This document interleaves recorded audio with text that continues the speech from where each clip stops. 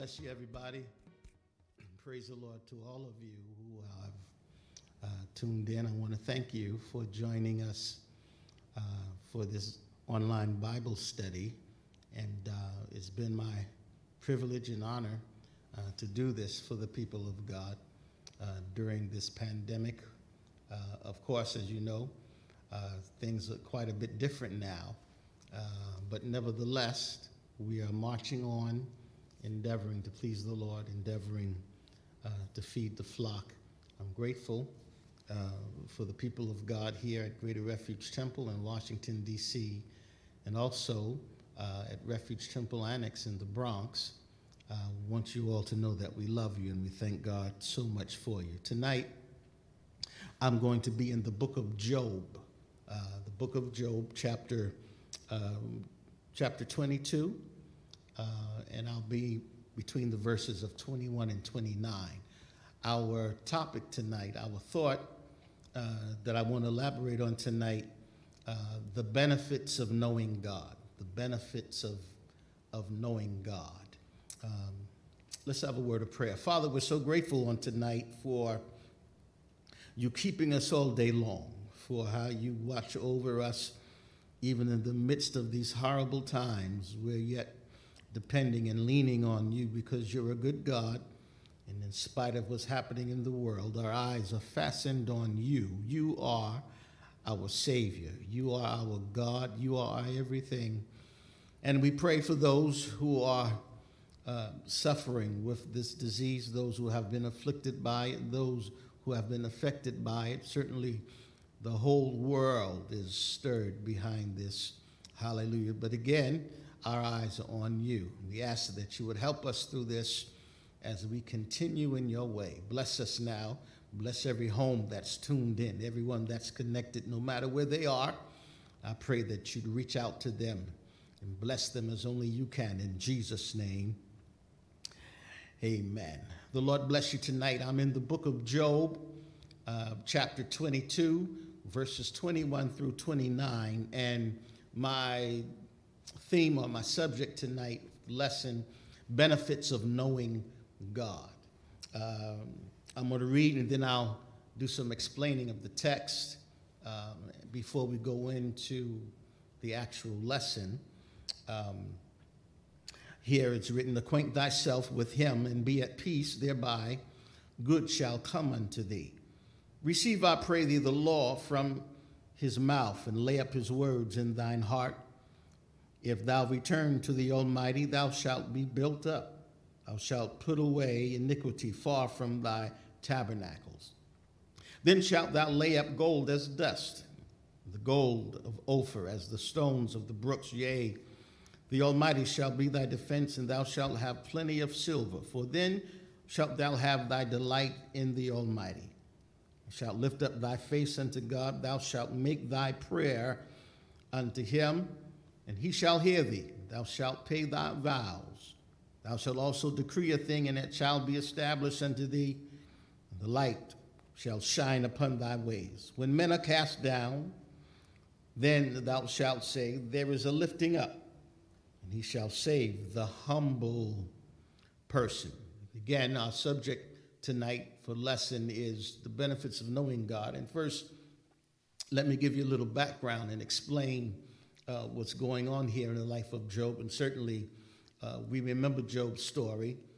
He's from a place called Uz, and the Lord speaks of him. The scripture speaks of him as being perfect and an upright man. The book of Job is classified, of course, as being one of the wisdom and poetic books of the Old Testament. Wisdom because it deals profoundly with important universal questions that humans have. And poetic because almost the entire book is in poetic form. It's poetry, of course, though it involves a real person. It's not made up. It's a real person that existed. So Job is a real historic person. It's not a metaphor, an allegory. He's a real individual, and it's a real historic event.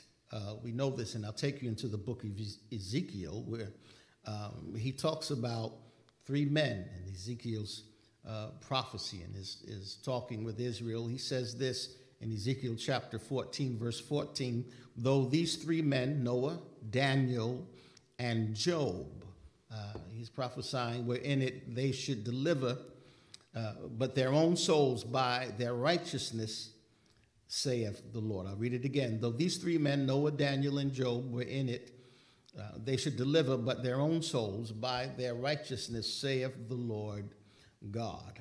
If you go down to the 20th verse, Ezekiel prophesies again, and he uses three men, Noah, Ezekiel 14 and 20 now, though Noah, Daniel, and Job were in it, as I live, saith the Lord God, they shall deliver neither son nor daughter. They shall but deliver their own souls by their righteousness. James talks about Job also in the 5th chapter. James says these words in the 11th verse, behold, we count them happy which endure.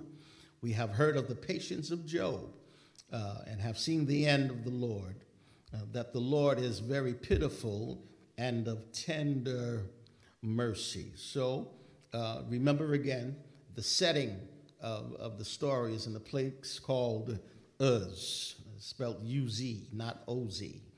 That's Oz, but U-Z. This would later become, if we remember history, the territory of the Edomites. It would become Edom, which is, if we had a map, it's southwest of the Dead Sea in northern Arabia. So this is the area that Job lived in, northern Arabia. I'm going to take you to Lamentations, chapter 4, verse 21. It says, rejoice and be glad, O daughter of Edom, that dwellest in the land of Uz. The cup also shall pass through unto thee. Thou shalt be drunken and shalt make thyself naked. And so down through the years after Job, it would become a wicked place. And now they're facing this area, the judgment of God. So understanding now in the story, as it goes, Job is suffering. He's going through trial and tribulation. He loses his children. He loses his possessions. And he gets visitation from Bildad, Zophar, and Eliphaz. Now, these are supposed to be his friends. And I don't have time to get into all three of them. But in the lesson, in this particular chapter, he's having a conversation with Eliphaz. There were three of them, and they each took their turns. They sat in the house, according to Scripture, I think it's about 7 days, just watching and taking notes. You know how church folks can be, and they're watching him suffer. And when they get an opportunity to speak, and a lot of the book is conversations that he's having with these three. As a matter of fact, Job in the 16th chapter, he tells them, he says, you all are some miserable comforters. You all are supposed to be helping. You're supposed to be ministering. You're supposed to be praying. And here you are giving me a hard time while I'm going through a hard time. That's a lesson within itself. Why do saints give me a hard time when I'm already having a hard time? But this is Job. And each one of them, when they stepped up, they had their theory. They had their theology. And if we would break down Eliphaz, the Temanite, he would be considered a traditionalist, Pharisaic, rabbinic, the theologians say, in his delivery, because he's getting deep with Job. And the other two tried also. But Eliphaz's argument with Job, after he does all of this observation and watching, he's watching him and his wife go through all of this. And Eliphaz is basically saying to Job that you are suffering because you're being punished for your sins. Immediately, he starts judging. He starts going in way back early in the conversation. He says something to the effect, and I'm paraphrasing, do godly people go through this? So this is indicative of your sins. You must have been doing something you had no business doing. So in this, how people do in church, they're trying to be spiritual, and while they're chastising or judging you at the same time. And his argument really is a very strong appeal for Job to repent, which is a good message. But the motive behind what he was saying was judgmental. He's judging him. You must have sinned. You must have done so and so and so. So here we get sort of a glimpse in the mindset of those who are sitting around Job also. What kind of worshipers or what kind of saints were they? The Bible tells me that Job made sacrifices 3 times a day. He didn't just sacrifice for himself, but he prayed and sacrificed for his children and his wife, for everybody. He's a praying man. He's a devout man. And now he's suffering. He's going through. And now Eliphaz steps up when it's his turn to speak, and he says, you need to repent. You need to turn your life back to God. And if you're willing to return to God and receive instruction from his word, and humble yourself, and God will remove sin from your life and and you've got to abandon the world, Job, and you've got to start trusting in God. Now, I don't know where Eliphaz was when Job says, naked I came in the world, and naked I shall return. I don't know where Eliphaz was when Job hears that his children are dead, and his wife was crying, and and Job rips his garment and falls on his face, and the Bible says he was worshiping. I don't know what Eliphaz was doing. Maybe he was just taking notes. And then again, what Eliphaz is saying is not wrong. We all need to repent. We all need to turn to God, but he had no understanding of the fact that Job was going through, and just because we're going through doesn't mean that we've sinned or we've done something wrong. And I need to say that again. Just because somebody's going through, it doesn't mean that they've done something wrong. I'm reminded immediately of a scripture that says, they who would live godly will suffer persecution. When you find yourself in these fiery trials, think it not strange. So it's part of the territory we go through. He's being tested. He's being tried, right? The Lord is taking him through this. And Eliphaz now is telling him, you need to repent. Now, I have an issue with Eliphaz's motive. He's motivated by judgment. He's questioning the integrity of another man's salvation based upon what he's going through. You must not know God if you're going through all of this. So where I agree with the message of repentance, and this is Old Testament, and here is an Old Testament mentality of what repentance is. It's a simple doctrine of repentance, simplistic doctrine of repentance is flowing out of Eliphaz's mouth.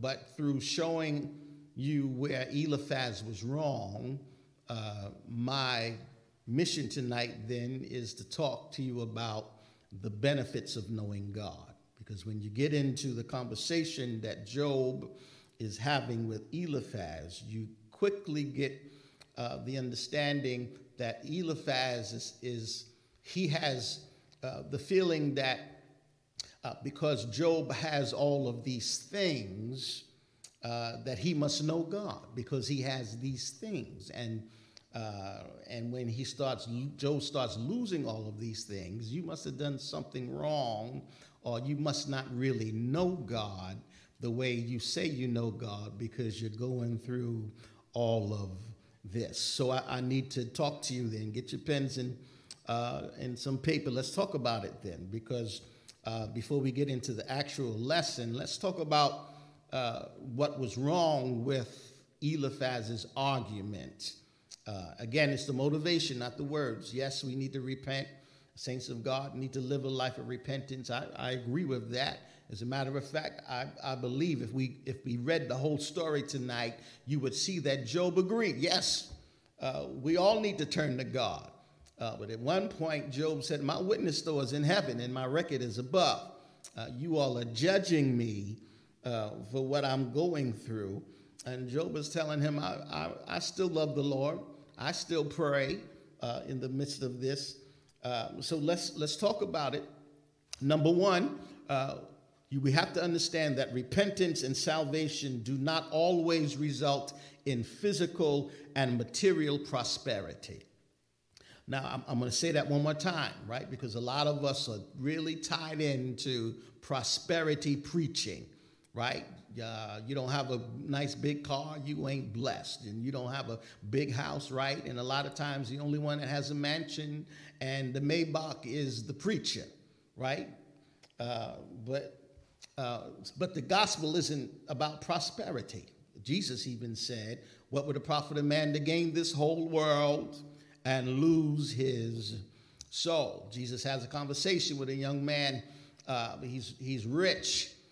And the young man is bragging about what he's got, and Jesus calls him a fool. He said, you're holding on to all this stuff, but what if your soul is required tonight? And I'm paraphrasing. He said, who's going to have your stuff tomorrow? So I'm going to say it again. Repentance and salvation don't always result in physical and material prosperity. Sometimes men and women of faith, because of their faithfulness, are destitute, afflicted, tormented. Hebrews 11:37. Listen to these words, 11:37 in Hebrews, right? We're walking down the corridors of faith, the hall of faith. It says they were stoned, they were sawn asunder, which means they were sewed in half. They were tempted with they were slain with the sword. They wandered about in sheepskins and goatskins, being destitute, afflicted, tormented, of whom the world was not worthy. They wandered in deserts and in mountains and in dens and caves of the earth. And these all, having obtained a good report through faith, received not the promise. Hallelujah. They did all of that, and they didn't get everything that was promised to them. And it doesn't mean that God breaks his promises, but they held on to their faith. They didn't use their lack of things to turn them away from God. So I can't say that a person is blessed just because of what they're driving or what they're wearing or how much money they paid for their house versus how much someone else paid. So though they believe the promises of God, yet at present they receive not the promise. Hallelujah. I didn't get it yet, but I'm on my way to it. And if I don't get everything here, what God has for me over there is better than anything I can have over here. That was their mentality. Hallelujah. God is the most important thing. All right, let's move on.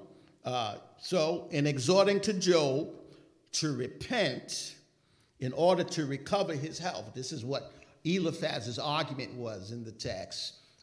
You can get back your money. You can get back all of this. Somebody will come and fix up your house. You get all your clothes back. You get all this back. So this is why you have to repent, so you can get your money back, so you can get your health and prosperity back. Job could have got healed and never got anything back, just got his healing. Or the Lord could have just took him by his hand like he did Enoch and said, come on, you've gone through enough. Let's go into glory. What Eliphaz had looked at that and said, well, he didn't get a new house. He didn't get a new car. And people are stuck on that. Don't get stuck on stuff and prosperity. So Eliphaz, in running his mouth, though he was saying something good concerning repentance, he was really an advocate for what the enemy was trying to say to God. If you take his stuff, he will curse you and die. So here we have somebody who's supposed to know God, saying to another child of God that's going through, you must have sinned because you're going through. So if you stop sinning, you'll get back all your stuff. And that will prove that you really know who God is. Why, if you knew God, why would he let you suffer? And God is the one that told the enemy, have you considered my servant Job? Hallelujah. I feel like preaching now. So no matter what the saints go through, I hear somebody say, he knows the way that I take.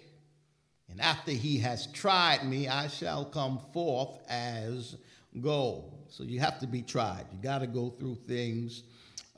So here in the book of Job, chapter 1, I'll take you there, chapter 1, verses 1 through 11. This is what Job says in his answer, right?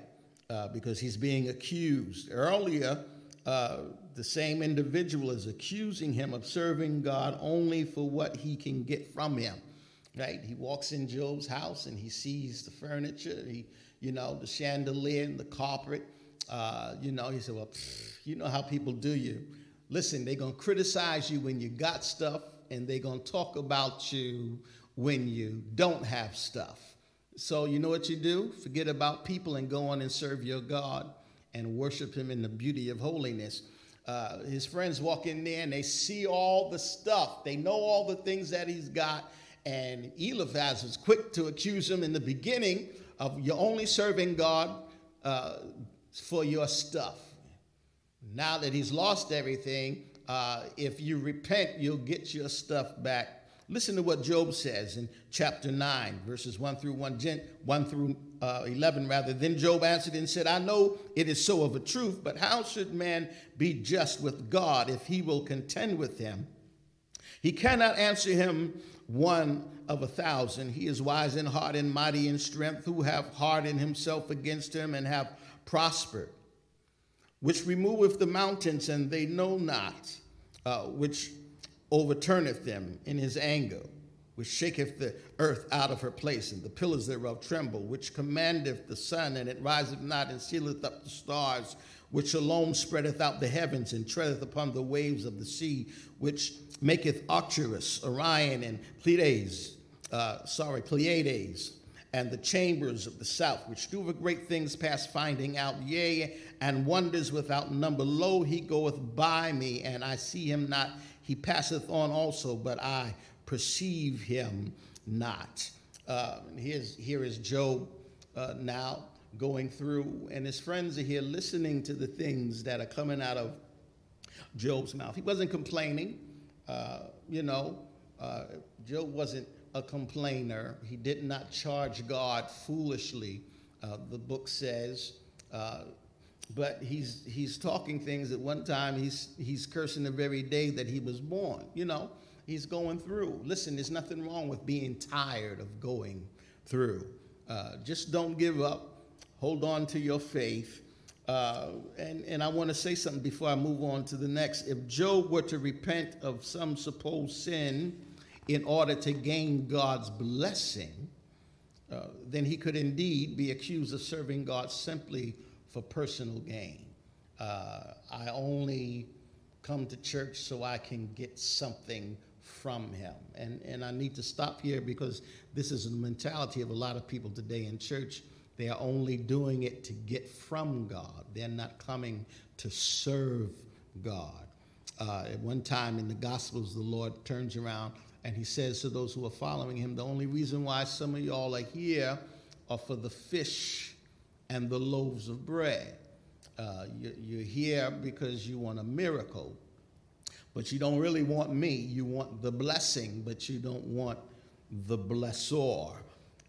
So let's go back. The next thing, although the words of Eliphaz were eloquently spoken, and they were concerning the importance of repentance, and like I said earlier, they were spoken with improper motivation. He was being judgmental.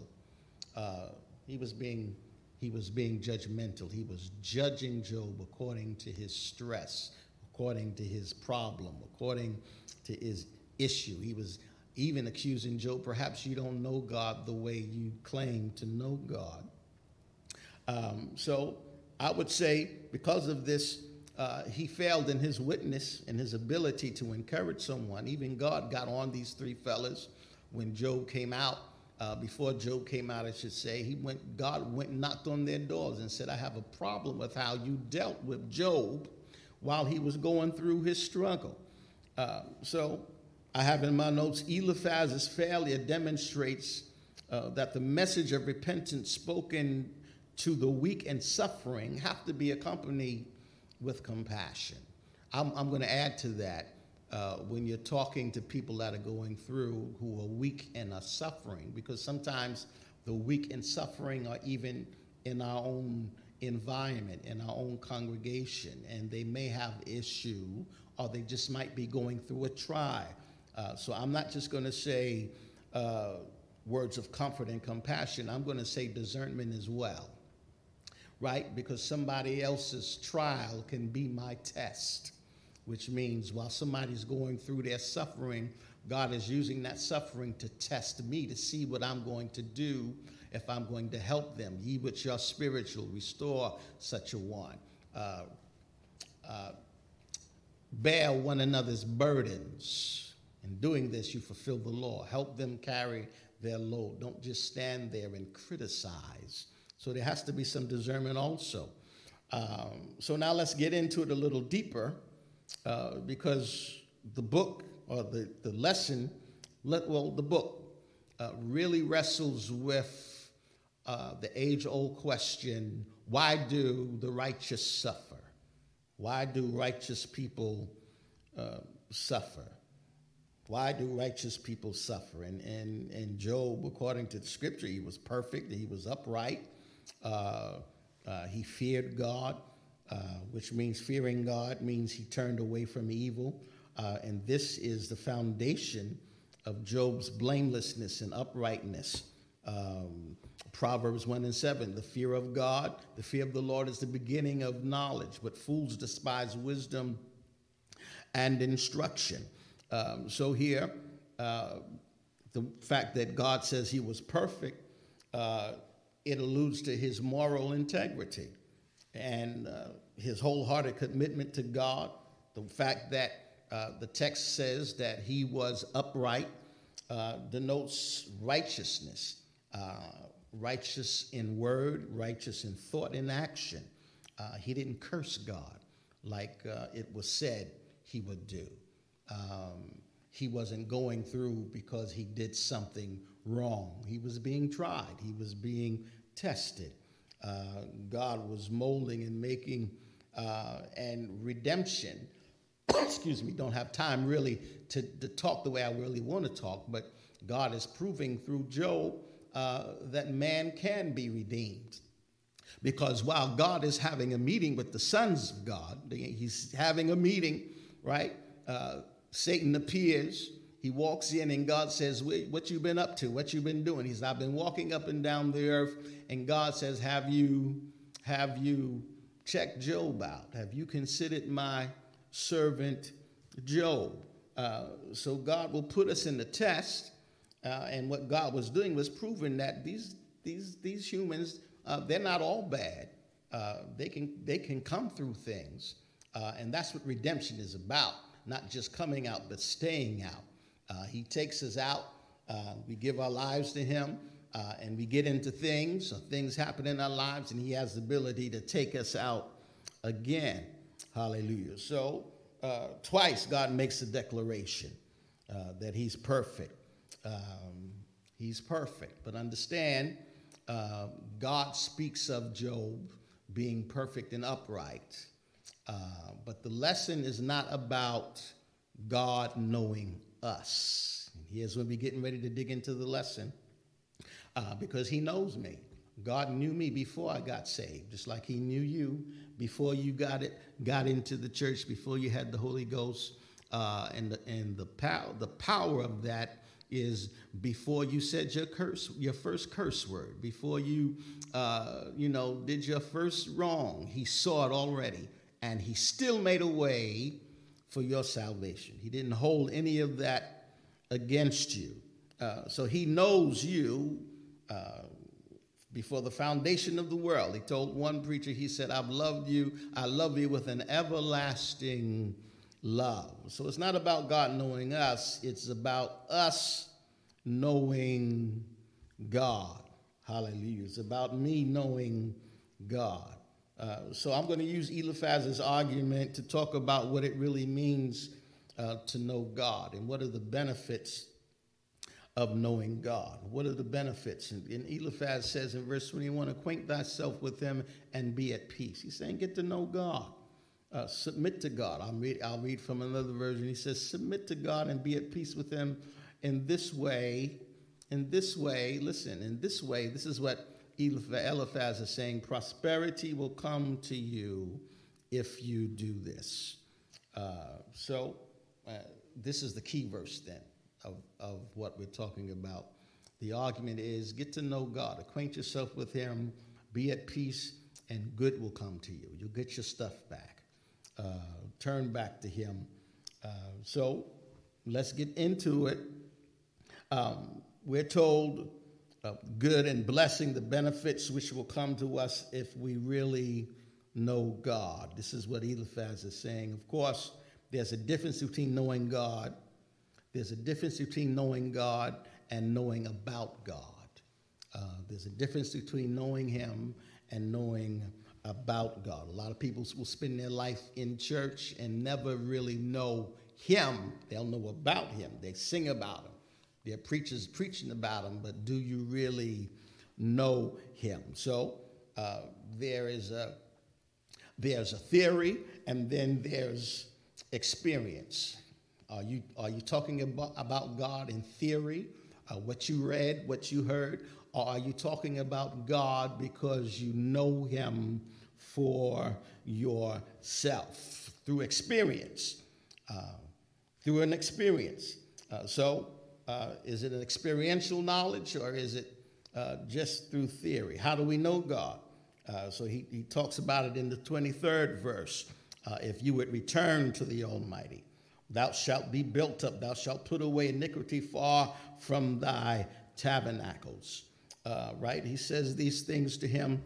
He says, return to God, return to God, return to God. I'm going to take you to Isaiah chapter 53, verse 6. All we like sheep have gone astray, right? And I'm digging deeper into Eliphaz's argument so we can pull out the good stuff and talk about the benefits of knowing him. He said, all we like sheep have gone astray. We have turned everyone to his own way, and the Lord have laid on him the iniquity of us all. We've wandered from him.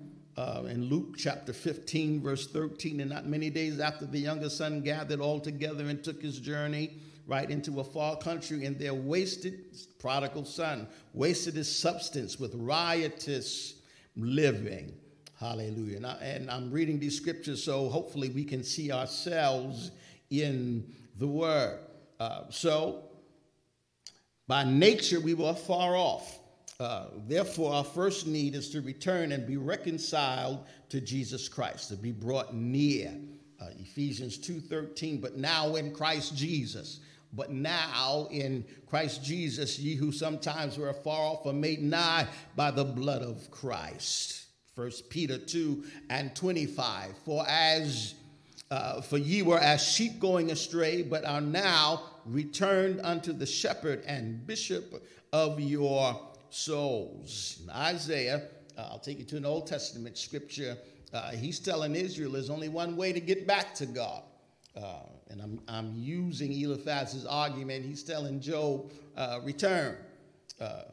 Isaiah told Israel, seek ye the Lord while he may be found. Call ye upon him while he is near. Hallelujah. Let the wicked forsake his way, and the unrighteous man his thoughts, and let him return unto the Lord, and he will have mercy upon him. And to our God, for he will abundantly pardon. My God. This is the prophet Isaiah talking to Israel about returning back to God. Only one way back seek the Lord while he can be found. He also says not only return, but in these verses here, in verse 22, I'll go back up. He didn't just say return, but he says, receive, I pray thee, the law from his mouth. Receive the word from his mouth.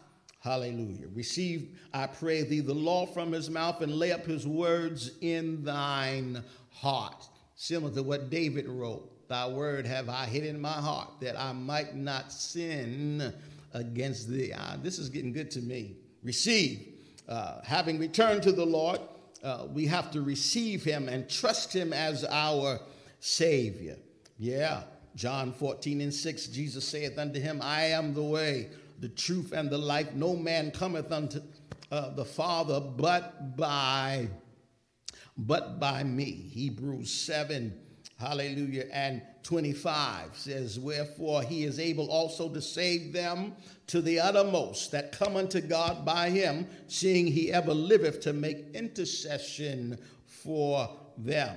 Revelation 3:20, behold, I stand at the door and knock. If any man hear my voice and open the door, I will come into him and will sup with him, and he with me. So he says, return and receive. This is the argument that Eliphaz is bringing to him. You know, if people talk long enough, they'll eventually say things to bless you.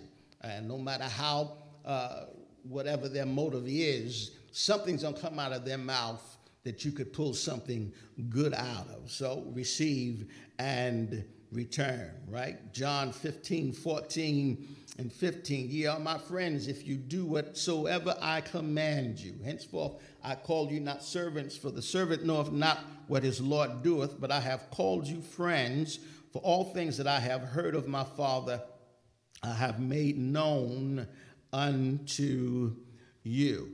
Hallelujah. So listen, the measure in which we know God then, the measure in which we know God is determined by the measure we receive from him. I'm going to say it again. The measure that we know God, the measure in which we know God is determined by the measure we receive from God. The more we receive, and this is what I mean by receive. This is what I mean by receive. Write this down. When we receive, we are hearing, we are obeying, and we are doing. We are hearing, we are obeying, and when I say doing, I'm saying we're living out the word. We're living out the word. So hearing, obeying, and living out the word. The word is becoming alive in our lives and unfolding in our lives, and we are working out our soul salvation. This is all encompassed in receiving God, right? So that lets me know then there are degrees. There are degrees in knowing God. There are degrees of knowing God. Say it with me. There are degrees of knowing God. If you compare John, the 14th chapter and the 9th verse with Acts, the 9th chapter, let's do that quickly. John 14:9. Jesus saith unto him, have I been so long time with you, and yet hast thou not known me? Philip, listen to the conversation. He said, you spend all this time with me, but you still don't know me. Hallelujah. That's powerful. You know why? Because Philip is with Jesus face to face, right? They're with Jesus for 3 years. They're having this conversation now, and Jesus is looking at him and said, man, you've been with me all this time, and you don't know me yet. Hallelujah. Now, don't raise your hand and don't answer this, but how long is it going to take you to really get to know him? Because people have been in church for a long time, and they know what time church starts. They know, what they were supposed to wear. They know how the song goes. They know where they're supposed to sit. But how many of us really know God? Hallelujah. So if we compare John 14:9 to Acts, the 9th chapter, starting at verse 4, and he fell to the earth and heard a voice saying unto him, Saul, Saul, why persecutest thou me? And he said, Who art thou, Lord? Who art thou, Lord? And the Lord said, I am Jesus whom thou persecutest. It is hard for thee to kick against the pricks. And he, trembling and astonished, said, Lord, what wilt thou have me to do? Now let's compare that, right? I'll give you another scripture, Philippians 3:10, that I may know him, that I may know him and the power of his resurrection and the fellowship of his sufferings, being made conformable unto his death.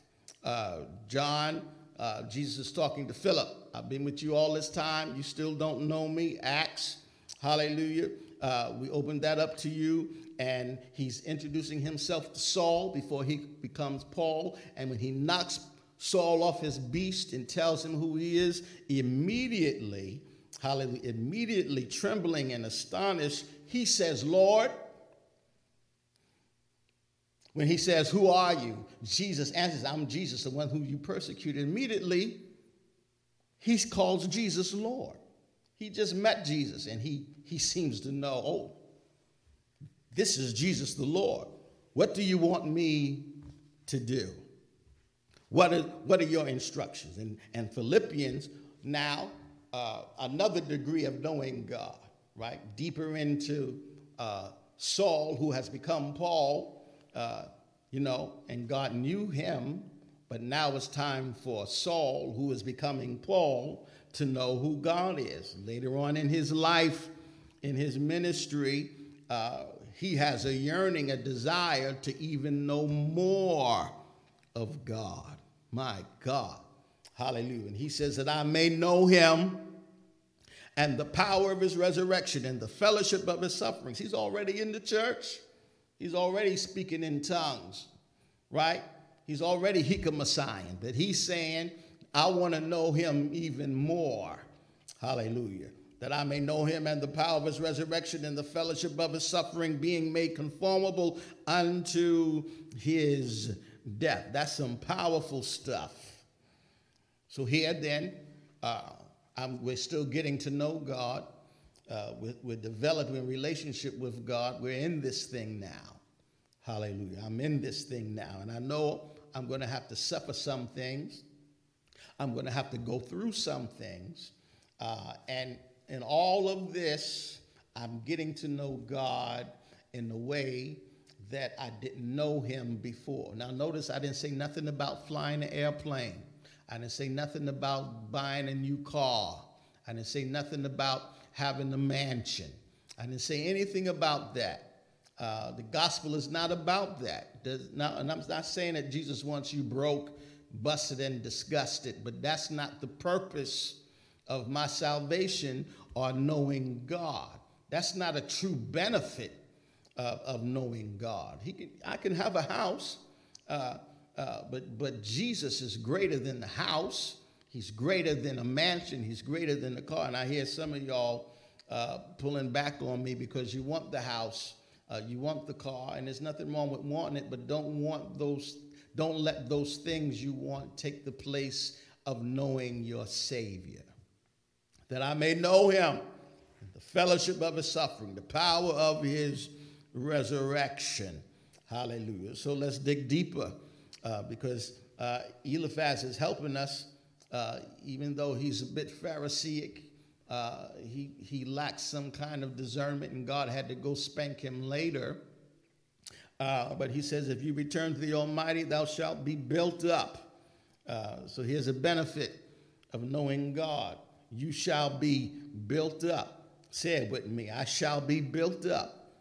God is going to build me up.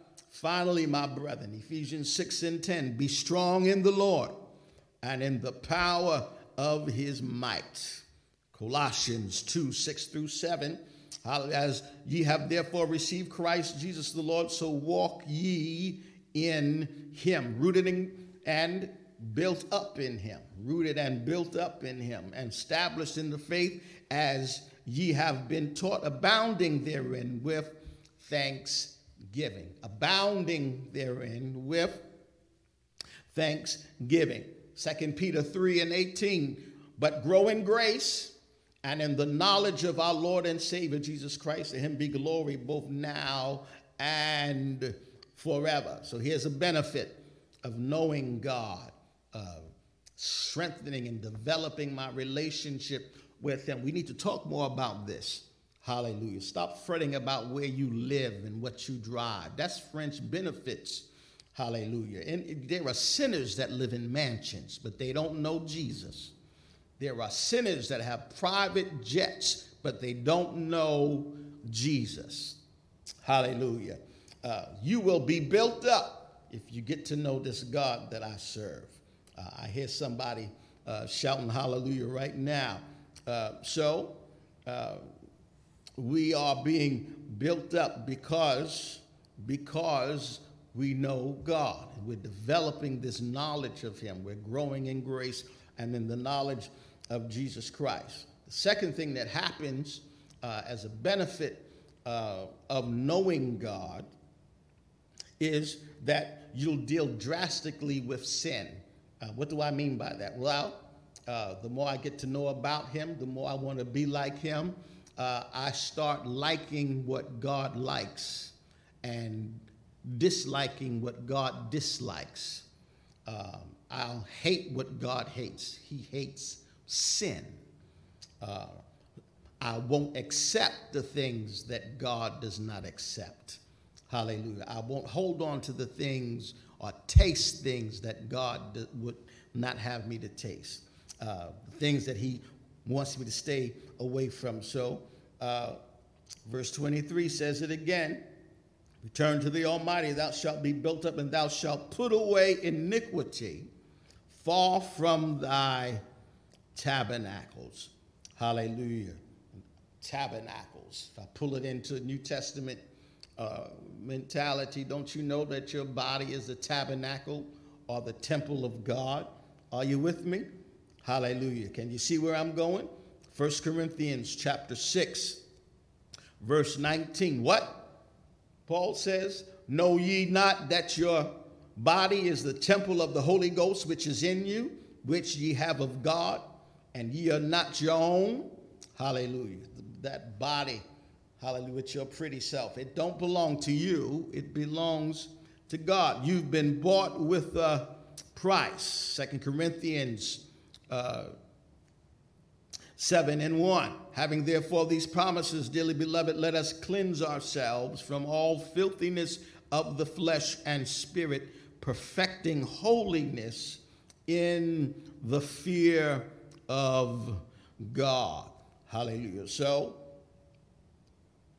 when we really know God, we'll start sharing his hatred for sin, and you'll deal with it. Hallelujah. Look at what it says in 2 Corinthians. Well, we just read 2 Corinthians 7:1. But listen, I have in my notes, a Christian, a believer who has like views of sin certainly does not know who God is. You don't really have an intimate relationship with him, hallelujah, because you're holding on to stuff that you know he doesn't like in your tent, in your tabernacle. So let's read another scripture now. 2 Chronicles 29:16 and 17. And I want to compare that to Psalms 51:6. 2 Chronicles 29:16 and 17. And the priest went into the inner part of the house of the Lord to cleanse it, and brought out all the uncleanness that they found in the temple of the Lord, in the court of the house of the Lord. And the Levites took it to carry it out abroad into the brook Kidron. So even in the Old Testament, you got to get all this junk out of my house. I don't like a dirty house, right? Now, in the Old Testament, the temple is symbolic of my body. In the New Testament, because your body is the temple of God, he doesn't want all that junk in the temple. Old Testament mentality, he says, because I won't dwell in a dirty house. So, Psalm 51:6, behold, thou desirest truth in the inward parts, and in the hidden part thou shalt make me to know wisdom. God wants truth inside of you. He wants cleanliness inside of you. Hallelujah. We can't live a life that's opposite of him. So if we really know him, another benefit of knowing him intimately is having the same attitude towards sin that he has. I don't like it. Why don't you like it? Because my daddy don't like it. I'm not going to do that. Why are you not going to do that? Because my daddy don't do stuff like that. Hallelujah. I'm a king's kid. I'm a child of God. Eliphaz is talking some good stuff.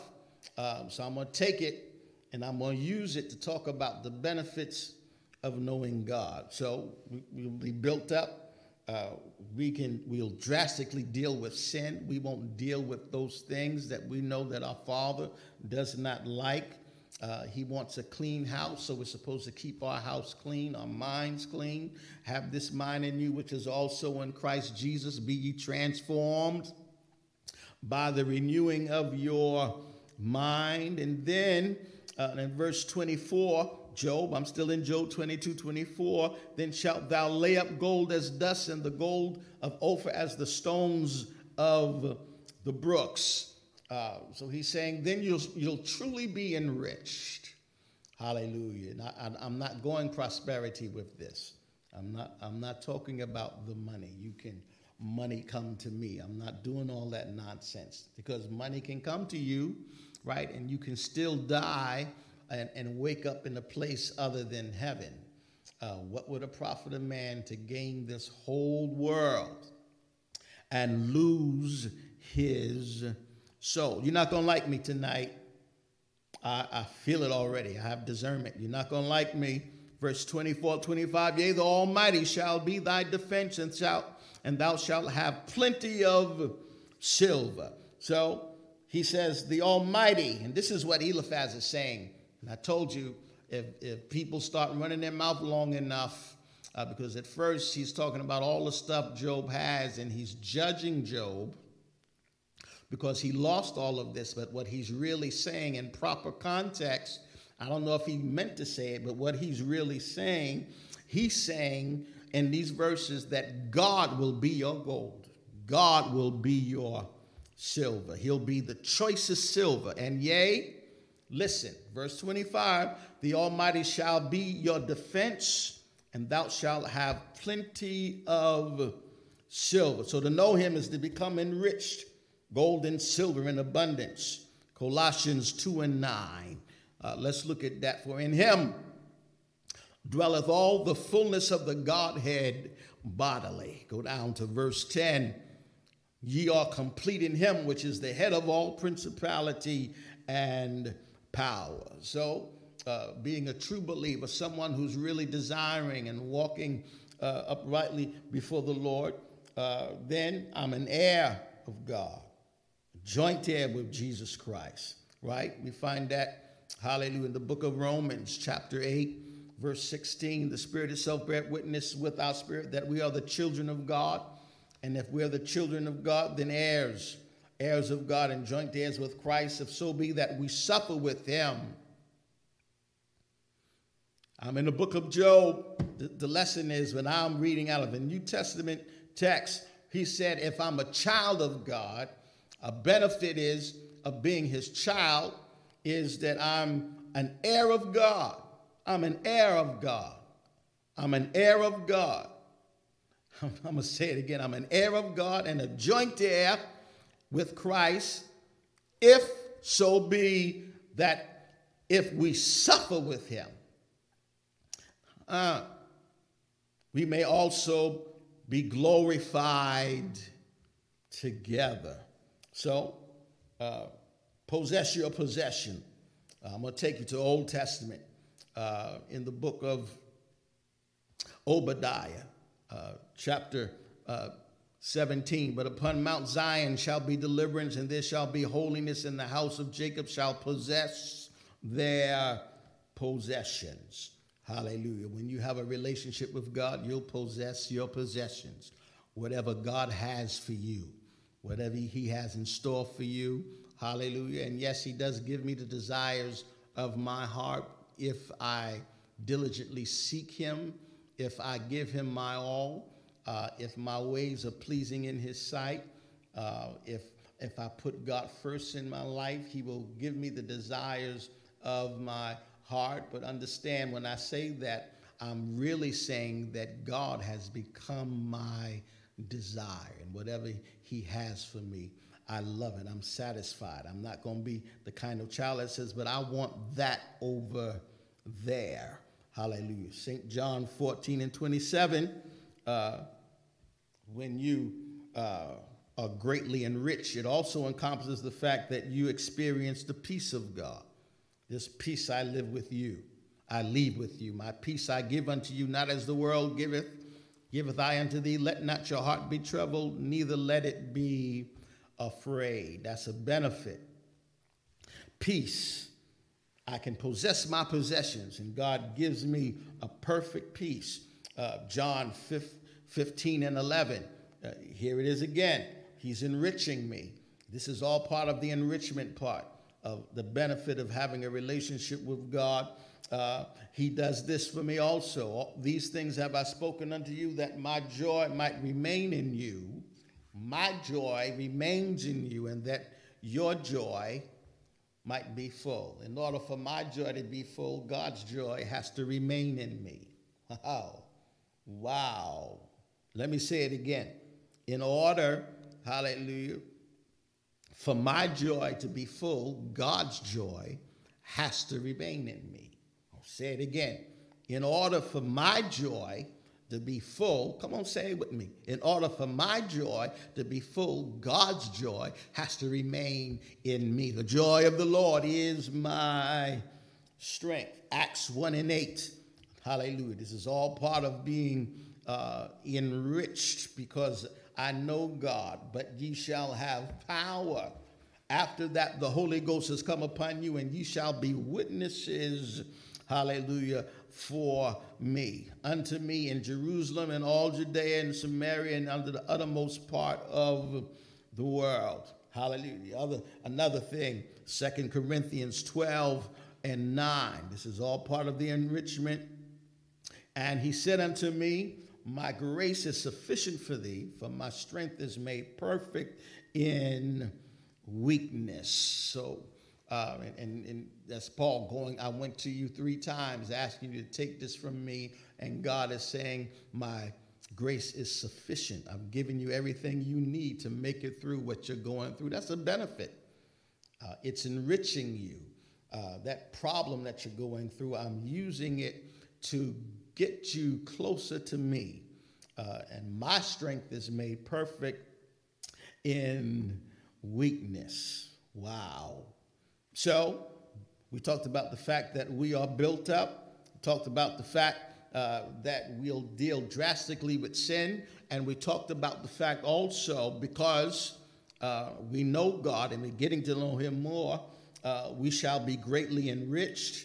And the next thing that I want to talk about is the fact that I'll delight in the Lord himself. If I delight myself in the Lord, he will give me the desires of my heart. If I delight myself in the Lord, he will give me the desires of my heart. So what I'm talking about, though, in being enriched and being delighted in him himself, delighted in God himself, I'm meaning that I'm being weaned away from my earthly and temporal things. I don't want that more than I want God. It's nice to have it. And listen to what I'm saying. It's nice to have all this stuff. And remember Satan's argument. If I take his stuff from him, he will curse you and die. If I destroy his family, if I take his money, if I empty out his bank account, he will curse you and die. Hallelujah. But if I've been weaned away from temporal things, earthly things, and God has become better for me than things, then just because I have a nice house doesn't mean that I'm satisfied in my soul. So let's dig into it. Let's go to Hebrews 13:8. Listen, I have in my notes, for which we may be very grateful for these things, but there will always be disappointment. But what will we find true satisfaction in? And I wrote in my notes, the only thing that can truly satisfy us is being in the Lord Jesus, him being in us delighting ourselves in him. Hebrews 13:8, understand, because things change. Say it with me, things change. Here's the argument against that prosperity stuff, because things change, right? A few months ago, everybody was outside doing this, that, and other. Now we're all shut in. Things change, right? A few months ago, everybody's working and making money, and now millions of people have lost jobs. Things change. Hallelujah. Things, and they didn't just start changing, they've been changing. But the writer of Hebrews tells me something that is very powerful. And this is why we need to delight ourselves in the Lord Jesus. He says these words, Jesus Christ, the same yesterday and today and forever. Listen, the only constant that I have in life is Jesus Christ. Money changes, friendships change, relationships can change, right? People are here today in church today, gone tomorrow. The only sure thing in my life is Jesus Christ. Hallelujah. Jesus Christ. Psalm 37:4. All right, I alluded to it. Delight thyself also in the Lord, and he shall give thee the desires of thine heart. Hallelujah. I'm almost through, but I feel like starting all over again. I'm almost through, though. So the other benefit that is developed in my life by knowing God and getting to know him more is I get answers to prayer. I'll receive answers to prayer. Hallelujah. Verse 27 out of Job 22, he alludes to that. Thou shalt make thy prayer unto him, and he shall hear thee. Thou shalt pay thy vows. Hallelujah. I'm going to take you to the New Testament scripture, 1 John 3:22. And whatsoever we ask, we receive of him, because we keep his commandments. Verse 22, I'll read it again. 1 John 3:22. And whatsoever we ask. Now, we like to quote whatsoever we ask in his name, and people start flipping and shouting, and because that's good stuff. But let's read the whole verse. Whatsoever we ask, we receive of him. Why? Because we keep his commandments and do those things that are pleasing in his sight. I can't keep asking God for all this stuff and live any kind of way and do whatever I want to do. But that's what some doctrines are teaching people, that you can do what you want, say what you want, and still be blessed. That's a lie. That's a lie. I know there are some blessings that are unconditional, right? A whole lot of sinners got up this morning, and a whole lot of saints got up this morning. Hallelujah. There are some things you will never have if you don't walk uprightly before the Lord. So here John is saying this. He's writing this book in his old age. It's full of wisdom for the New Testament child of God. Whatsoever we ask, we receive of him, because we keep his commandments and do those things rather that are pleasing in his sight. I'm going to take you somewhere else. 1 John chapter 5.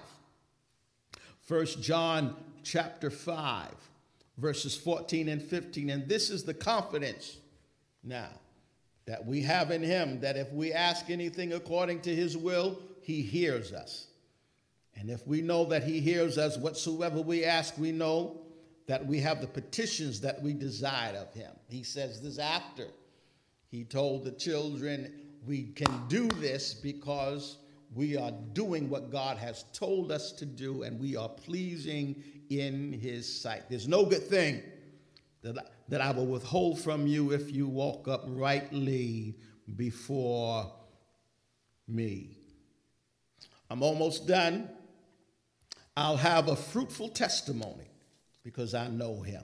It's a benefit of knowing God. Hallelujah. I'll have a fruitful testimony. Verse 28, Job 22. This is our foundation place. Job 22:28. Thou shalt also decree a thing. Right?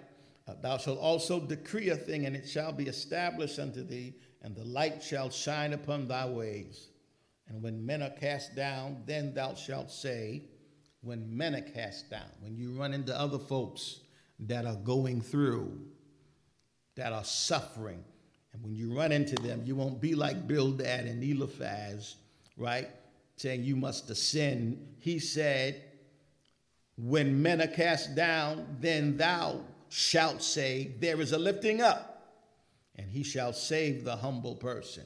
You can testify, and your testimony will be a fruitful one because of what you've been through. It's a benefit. Because of what you've been through and what you know about God, you can tell somebody, oh, God can help you through that. God can make you through that. Something good can come out of that, right? So there's going to be a lifting up. You're going through it now, but God's going to pick you up. You're sick now, but God can heal your body. I know it because he healed my body. Hallelujah. So if we really know God and are working according to his will, hallelujah, my work won't be lost. My work won't be lost. My work won't be lost. My work won't be lost. Let's go to Mark, the 14th chapter, verses 8 and 9. And I'm winding up. She have done what she could. She is come aforehand to anoint my body to the bury. Verily I say unto you, wheresoever this gospel shall be preached throughout the whole world, this also that she have done shall be spoken of for memorial of her, right? And it's a glimpse into a story. A woman brought oil, and they're complaining about her bringing oil to anoint the Lord's body. And he's saying, well, what she's doing, her work won't be lost. He said there won't be a place around here where people won't know about the sacrifice that this woman has made, the sacrifice that she has made, right? She's not a preacher, she's not a missionary, but everybody's going to talk about what this woman did. She didn't have a whole lot. All she had was this oil, but everybody's going to talk about this. Her work won't be destroyed. She's going to have a fruitful testimony for someone else that doesn't have much. Someone else who was ridiculed and criticized, but because she's been through it, people will hear her story and be encouraged. You want people to hear the story about you and be encouraged. If God can do it for her, he can do it for me. Hallelujah. Let's go to 1 Corinthians 15 and 58. Therefore, my beloved brethren, be ye steadfast, unmovable, always abounding in the work of the Lord, for as much as you know that your labor is not in vain in the Lord. Don't be weary in well-doing. Galatians 6 and 9. For in due season you shall reap if you faint not. Psalms 107 and 2. Then let the redeemed of the Lord say so, whom he hath redeemed. I'm talking about a fruitful testimony, whom he hath redeemed out of the hand of the enemy. Listen, you can't say nothing if you ain't been through nothing. I can preach that. You can't say nothing if you ain't been through, excuse my vernacular, but you can't say nothing if you haven't been through anything. If you know God, though, you've been through some things, then you'll have a fruitful testimony. Hallelujah. Yes, it will. It will be a fruitful testimony. Getting ready to close. I promise you. I sound like a Baptist preacher. I'm almost done, for real. Let's move on to the next and the last thing. And I love this benefit. I love the other ones, but I love this benefit of knowing God and having a relationship with him and being with him. Verse 28 of our lesson scripture says, thou shalt decree a thing, and it shall be established unto thee, and the light shall shine upon thy ways. That verse, right, and I know you've heard it preached, decree a thing, declare a thing, and that's good stuff, but it's really connected to God's pleasure, his good pleasure. Pleasure that God has in sanctioning the things that we say out of our mouth. New Testament mentality, whatever you bind on earth, I'll bind it in heaven. Whatever you loose on earth, I'll loose it in heaven. So it speaks of God's good pleasure, of his guidance, of his blessing. All of those things. Quickly, Numbers chapter 6, 24 through 26. The Lord bless thee. This is Moses' benediction, right? But he's already talked to them about staying in God's word, obeying God's commandments, so you can receive the blessings, right? Now, listen, Canaan land was great, but the greater blessing was Jehovah himself. And as long as they held on to Jehovah, they can possess the possession. And the reason why they really didn't get to possess the possession was because they rejected the blesser. So here's Moses finally with a closing blessing. The Lord bless thee and keep thee. The Lord make his face to shine upon thee and be gracious unto thee. The Lord lift up his countenance. The Lord lift up his countenance upon thee and give thee peace. Psalm 90 and 17. And let the beauty of the Lord our God be upon us, and establish thou the work of our hands upon us. Yea, the work of our hands, establish thou it. Hallelujah. The beauty of the Lord be upon us. Proverbs 4 and 18. But the path of the just is as a shining light. Hallelujah. Plug it into what Eliphaz is saying here. He says, and the light shall shine upon thy ways. Proverbs 4 and 18. But the path of the just is as the shining light, Eliphaz, and the light shall shine upon thy ways.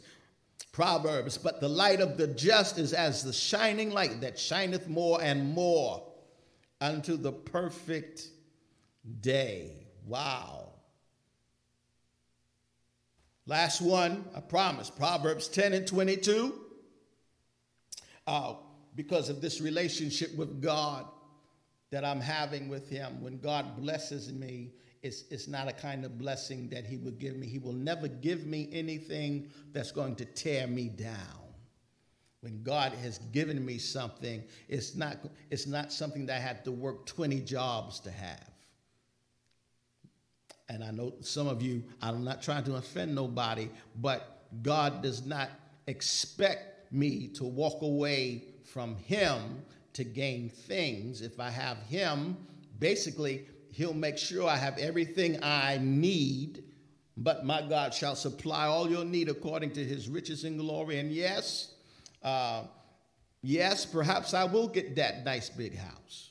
Hallelujah. But it's nothing compared to what God has in store for me. And no matter what God gives me, he's not going to give me something that's going to tear me down. He's not going to give me something that's too hard to handle. If he gives it to me, it's something that he wants me to have and to keep. The blessing of the Lord, it maketh rich. Say it with me. The blessing of the Lord maketh rich and addeth no sorrow with it.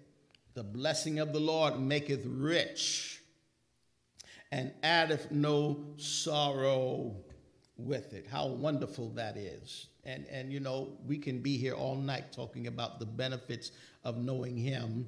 And when I read this scripture and I knew the conversation that Job is having with Eliphaz, and you know, the boys are questioning his integrity and everything else, and they're saying some good stuff. Hallelujah. But understanding the mentality that they had, they are saying to Job that when you had things, you looked blessed. But Job was just as blessed when he lost everything as he was when he had everything. Woo. He was just as blessed when he had a yard full of goats and sheep, right? He was just as blessed when they all died. Why? Because he had God. And God, when God turned everything around, he had more than what he lost, right? And that's nice, but it wasn't the things that established him being blessed. It was the God in his life. Hallelujah. I'm so glad I have the Lord. How about you? I'm so glad that I'm on the Lord's side. How about you? I'm so glad that the Lord loves me. How about you? I'm so glad, hallelujah, that my Father takes such good care of me. How about you? And if you know this and if you know him, don't stop there. Go deeper into your relationship with the Lord. Take advantage of the shut-in. Hallelujah. We're not people that don't know his word. Take advantage of this shut-in to get closer to your God. Hallelujah. So we can receive all of the benefits that come to us through this relationship. And yes, if there's something that you need to repent of, repent. Yes. If there's something that you need to let go of it. Yes. If there's something you need to walk away from it so you can have more of God. I love you on tonight. Father, we thank you for your word, and we thank you for this lesson. We thank you for speaking to our hearts and minds. Oh God, if we have $1 million and don't have you, we're still poor. Hallelujah. It has to be about you first in our lives. Hallelujah. When Job lost everything, the first thing he did was fall on his face and worship you. Hallelujah. Puzzled the enemy's mind. May have even frustrated those who were watching him. Oh God, but you have to be our all in all. You are our source, and we love you, Father. Even in the midst of this pandemic, oh God, the government may run out of money. Hallelujah. But there is no failure in your kingdom. We're so glad about that, and we're going to continue to praise you and worship you in the beauty of holiness. Bless those who have, hallelujah, tied into this lesson on tonight. Bless their homes. Bless their families, we ask, in Jesus' name. Amen. Listen, if you want to be baptized, hallelujah, send that request in to us, secretary at Greater Refuge Temple, dc.org. You want to be a member of Greater Refuge Temple, do the same. Send that request in, and somebody from the staff will get back to you, secretary at Greater Refuge Temple, dc.org. And if you want to pay your tithes or your offering on tonight, Brother Wallace, who's been working with me diligently, he can put that information across the screen for you, so you know how to do that. Those of you at the Annex in the New York area, in the Bronx, you may use Givelify. Hallelujah. Refuge Temple Annex on Givelify. The Lord bless you.